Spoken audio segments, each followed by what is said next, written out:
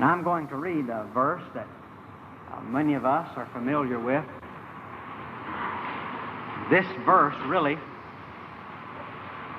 sounds the key note of the entire epistle. It is the theme of all that this great, majestic letter is about. Ephesians chapter 1, the 3rd verse. Blessed be the God and Father of our Lord Jesus Christ, who hath blessed us with all spiritual blessings in heavenly places in Christ. A leading word in the epistle, and perhaps the key word in that verse, is the word spiritual. He has blessed us with every spiritual blessing in the heavenly places in Christ. Now, the word spiritual or spirit occurs 13 times in this epistle. And in this verse, when Paul describes these blessings as spiritual, he is not using the word spiritual as a contrast to physical. He's not saying that God has blessed us with spiritual blessings as opposed to physical blessings.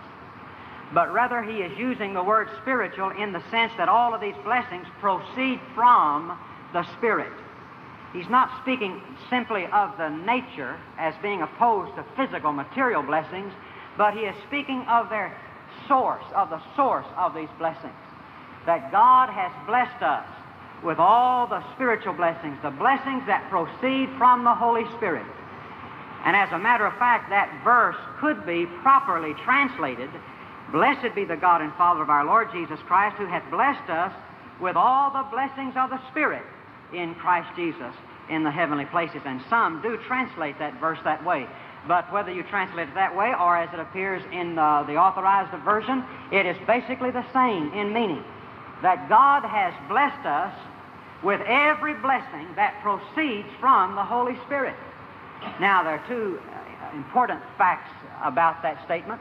Number one, of course, as we have labored before, is that God has blessed us with all of them, that He withholds nothing from them that walk uprightly with the Lord, and that God opens His hand and satisfies the desire of every living creature, and much more so those who are new creatures in Christ Jesus, that He has blessed us with all spiritual blessings in Christ Jesus. But the other important fact that this verse reveals is that the Holy Spirit is the means by which God communicates to us these blessings. Someone asked at one time, why is it that we make so much of the Holy Spirit? I don't want us to ever have the reputation of making so much of the Holy Spirit that we don't make much more of Christ, because the Holy Spirit makes much of Christ. But Christ had a great deal to say about the Holy Spirit, because He wanted us to understand that all that He, Jesus, is, and all that Jesus wants to be to us, in us, and through us, must be communicated to us by the Holy Spirit. And so He said that He will take of mine and show it unto you. And simply Jesus was saying that the Holy Spirit will take what is of Jesus, what belongs of Jesus, what is of Jesus, and will transfer it to us. And so Paul is saying that God has blessed us with every blessing of the Holy Spirit. The Holy Spirit is the channel through which Jesus Christ is communicated to us, through which He becomes real. And so what I propose to do tonight and in the following Wednesday night is to bring you a series of studies on the ministry of the Holy Spirit as found in the book of Ephesians. The book of Ephesians is one of my favorite books. And as one writer described it years ago, it is the Grand Canyon of Scripture. The first time I saw the Grand Canyon in person, it took my breath away. I couldn't believe it. I have 200 slides of the Grand Canyon. And if you want to come over some night, I'll be glad to show them to you. And it was just so awesome. And, I thought, maybe I may never get back here this way. And maybe my camera won't work right. I better take a bunch of them. I'd seen pictures before. But when I first saw that thing, it just took my breath away. I couldn't believe it. And the more I gaze into the book of Ephesians, and the Holy Spirit opens my eyes to where I see it really in person, rather than just through the eyes of some teacher or preacher, and I see it in person as the Holy Spirit reveals it to me, it begins to just take my breath away, because it is, I think, aptly described as the Grand Canyon of Scripture. And in every chapter, there is mentioned the Holy Spirit in His ministry towards the believer.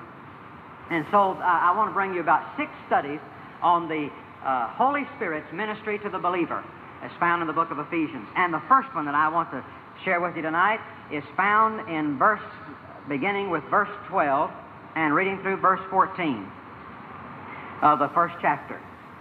Chapter 1, verses 12 through 14. The apostle says that we should be to the praise of His glory, who first trusted in Christ, in whom you also trusted. And you'll notice the word trusted there is in italics, which indicates to you that that word does not occur in the Greek text, that the translators put it there just so the verse would read easier, but it obscures the meaning in this verse. So let's start again with verse 13 and leave the italicized word out. In whom, talking about Jesus, you also, after that you heard the word of truth, the gospel of your salvation, in whom also after that you believed, ye were sealed with that Holy Spirit of promise. Now, he has there 3 steps in the process of salvation. First of all, he says you heard the word of truth, the gospel of your salvation. Secondly, after you heard it, you believed. And then when you believed, you were sealed with that Holy Spirit of promise, which is the earnest of our inheritance until the redemption of the purchased possession unto the praise of His glory. The first real ministry that Paul reveals to us about the Holy Spirit is His ministry of sealing us. We are sealed by the Holy Spirit. Now, this is evidently a very important facet of the Christian faith, because in 2 Corinthians chapter 1 and verse 21, 22, Paul mentions it as he describes what God has done in the life of the believer. He says, now He which establisheth us with you in Christ and hath anointed us is God, who hath also sealed us and given the earnest of the Spirit in our hearts. And then in chapter 4 of this same epistle of Ephesians, in verse 30, he says that we are to grieve not the Holy Spirit, whereby we are sealed unto the day of redemption. And so this matter of the sealing of the Holy Spirit is evidently a very important facet in salvation. And as Paul reveals here, it is one of the first things that happens after a person believes upon the Lord Jesus Christ. First of all, you hear the word of truth, you believe it, and upon believing it, the Holy Spirit seals you. Now, what does this seal mean? First of all, it is a seal of proof. It is a seal of proof. The seal was meant to authenticate something, to mark it as genuine. It signified a finished transaction. Now, the sealing of the Holy Spirit proves to us that that experience we had was real and genuine. And the way that God authenticates us, the way that God points us out as being real in our salvation, is by giving to us the Holy Spirit of God. And once I believed in Jesus Christ, God at that moment sealed me with His Spirit, and that seal proved to me, that is the inner witness, that I belong to the Lord Jesus Christ. Over in the book of Romans chapter 8, you have the same thought worded a little differently. He says in verse 15, for you have not received the spirit of bondage again to fear, but you have received the Spirit of adoption, whereby we cry, Abba, Father. The Spirit Himself beareth witness with our spirit that we are the children of God. In Galatians, he says the same thing. In Galatians chapter 4, verse 6, and because you are sons, God hath sent forth the Spirit of His Son into your hearts, crying, Abba, Father. Listen to 1 John 3:24. And he that keepeth His commandments dwelleth in Him, and He in him.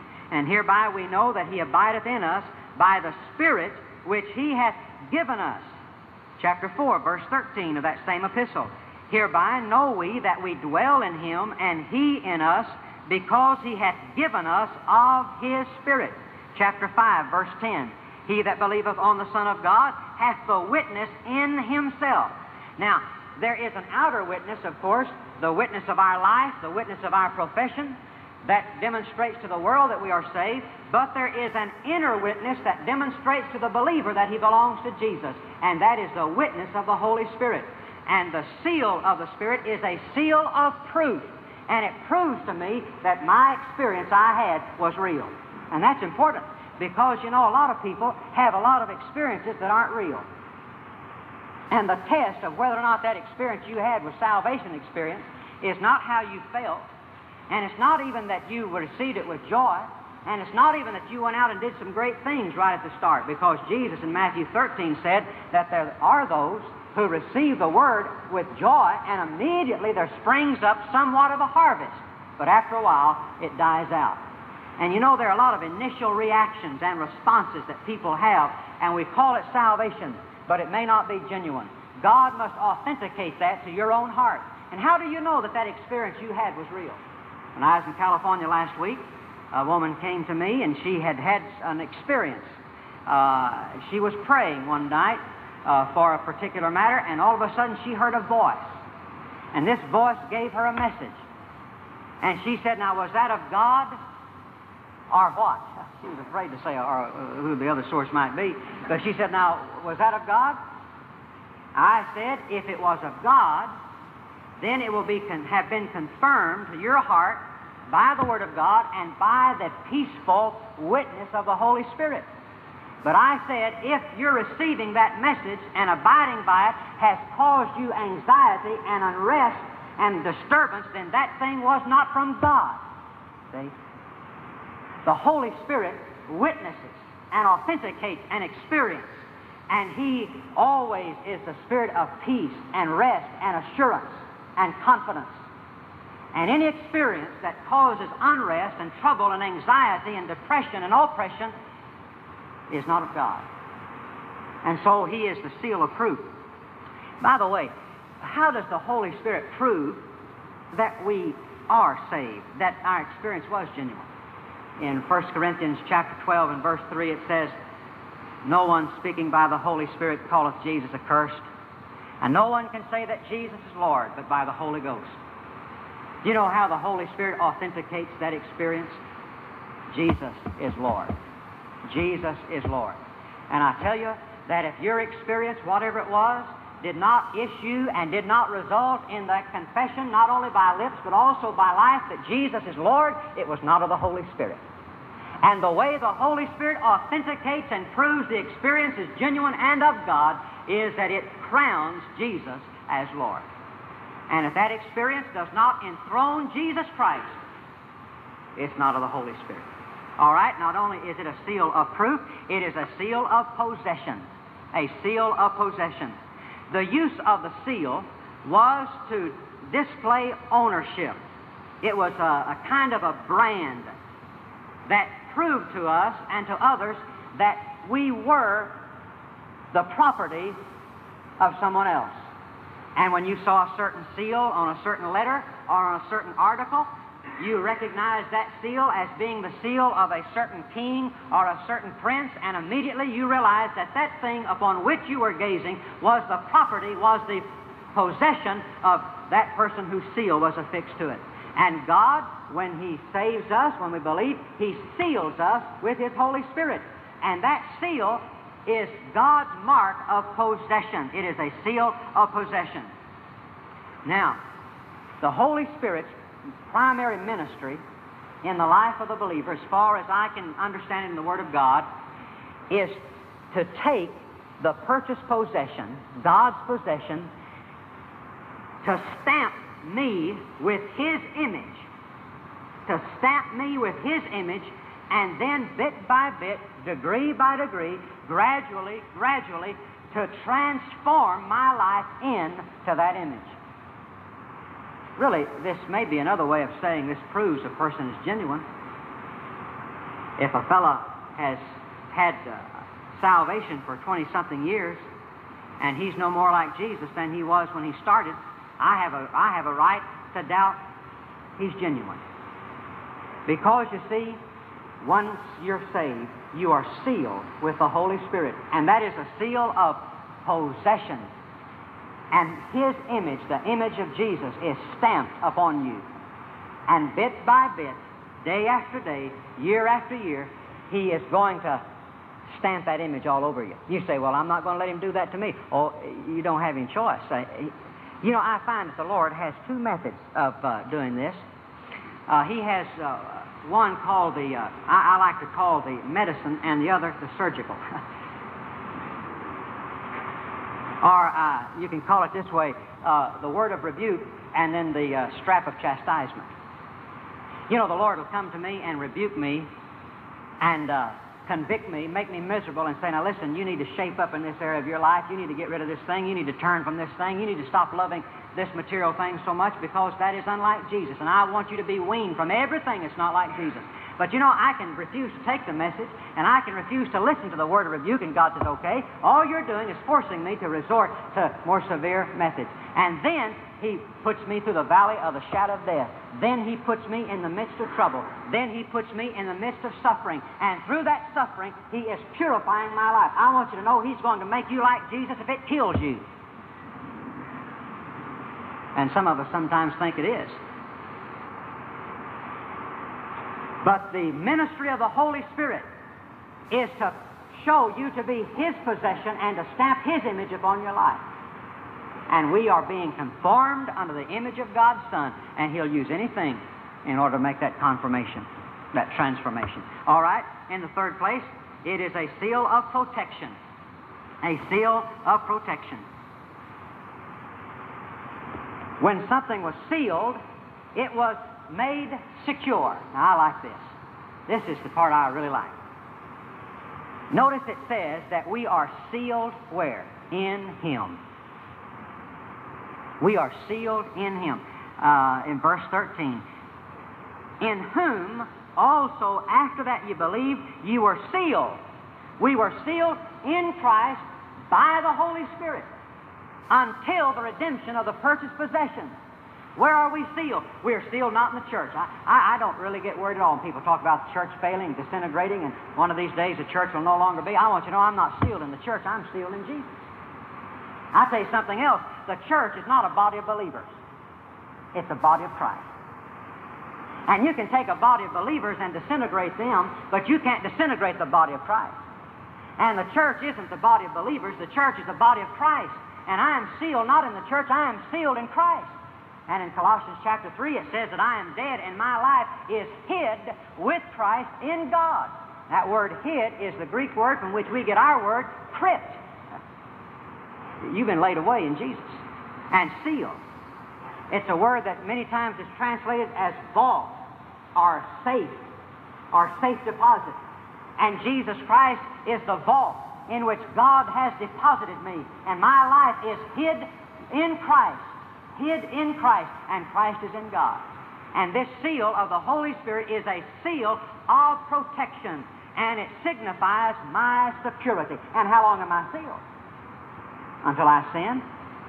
You'll read my article, I hope, this week, and I talk about a few things in there. But one thing I mentioned in the article is that there's a fellow in the southwest area who's always claiming to have visions of Jesus. And not long ago, he said that Jesus Christ appeared to him and told him, you can be saved and lost again. Well, that wasn't Jesus that told him that. That wasn't Jesus that told him that. Of course, you know there's a very real danger, as I say in the article, of putting this new revelation above God's revelation. And the Bible says that I am sealed until, when I sin, until the day of redemption. When is that? That's when Jesus comes back. He says in verse 14 that we are sealed with that Holy Spirit of promise, which is the earnest of our inheritance until the redemption of the purchased possession unto the praise of His glory. When Jesus died on the cross, God was using the blood of Jesus to purchase me, and I belong to Him, and He sealed me and made me secure, and that seal will be secure until I rest safely in the bosom of my Heavenly Father in glory. It is a seal of protection. You know, this is beautifully illustrated in Revelation. Let me just take a moment. In Revelation chapter 7, it's talking about the great tribulations that are going to come upon the earth. And verse 3, he says, "Hurt not the earth, neither the sea, nor the trees, till we have sealed the servants of our God in their foreheads. And I heard the number of them which were sealed, and there were sealed 144,000 of all the tribes of the children of Israel." In chapter 7, they were sealed, 144,000 of them. Now notice in chapter 9, he opens the bottomless pit, or gives the key to the devil, and he opens the bottomless pit, and the reserves come out and start to war. But notice, God limits them, God holds them in check, and says, "And it was commanded them that they should not hurt the grass of the earth, neither any green thing, neither any tree, but only those men which have not the seal of God in their foreheads." Security, protection. God says you can only hurt those, afflict those who do not have the seal of God. Now in chapter 7, they were sealed.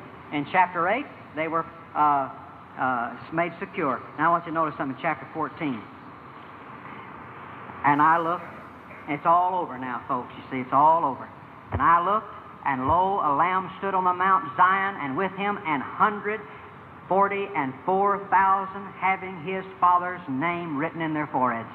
And I heard a voice from heaven as the voice of many waters, and as the voice of a great thunder, and I heard the voice of harpers harping with their harps, and they sung as it were a new song before the throne, and before the four beasts and the elders. And no man could learn that song but the 144,000 which were redeemed from the earth." I tell you, there's only one place to learn that song, and that's when you've been sealed by God.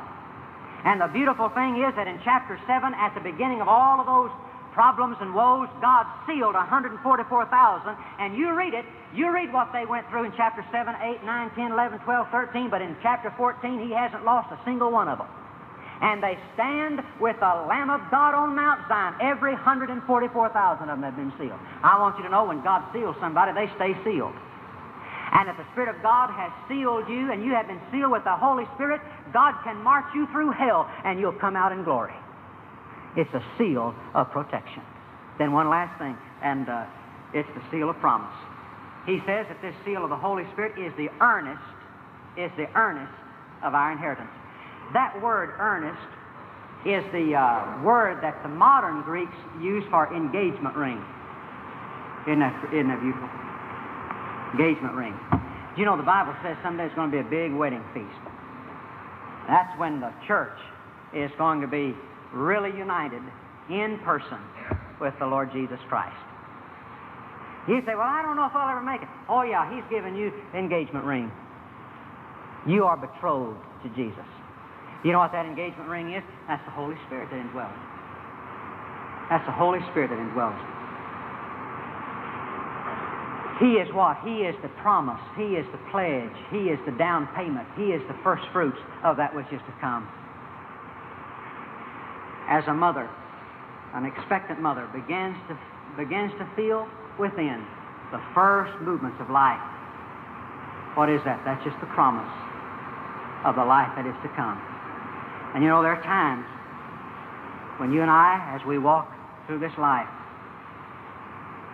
maybe it's through a veil of tears, maybe it's through the valley of the shadow, maybe it's through hard times, maybe it's on our knees, maybe it's reading the Word, but something inside us leaps. There's a stirring. You know what that is? That's the Holy Spirit saying, "There's more to come. There's more to come. The best is yet to be." That's the Holy Spirit promising, no matter how good it is now, no matter how real the presence of the Lord now, no matter how abundant the blessings of the Lord are now, that's just a down payment. That's just a token. It's a promise that there's more to come. He which hath begun a good work in you will perform it until the day of Jesus Christ. We have been sealed by the Holy Spirit of God. The Ron Dunn podcast is available only for personal edification, not to be duplicated, uploaded to the web, or resold without prior written consent.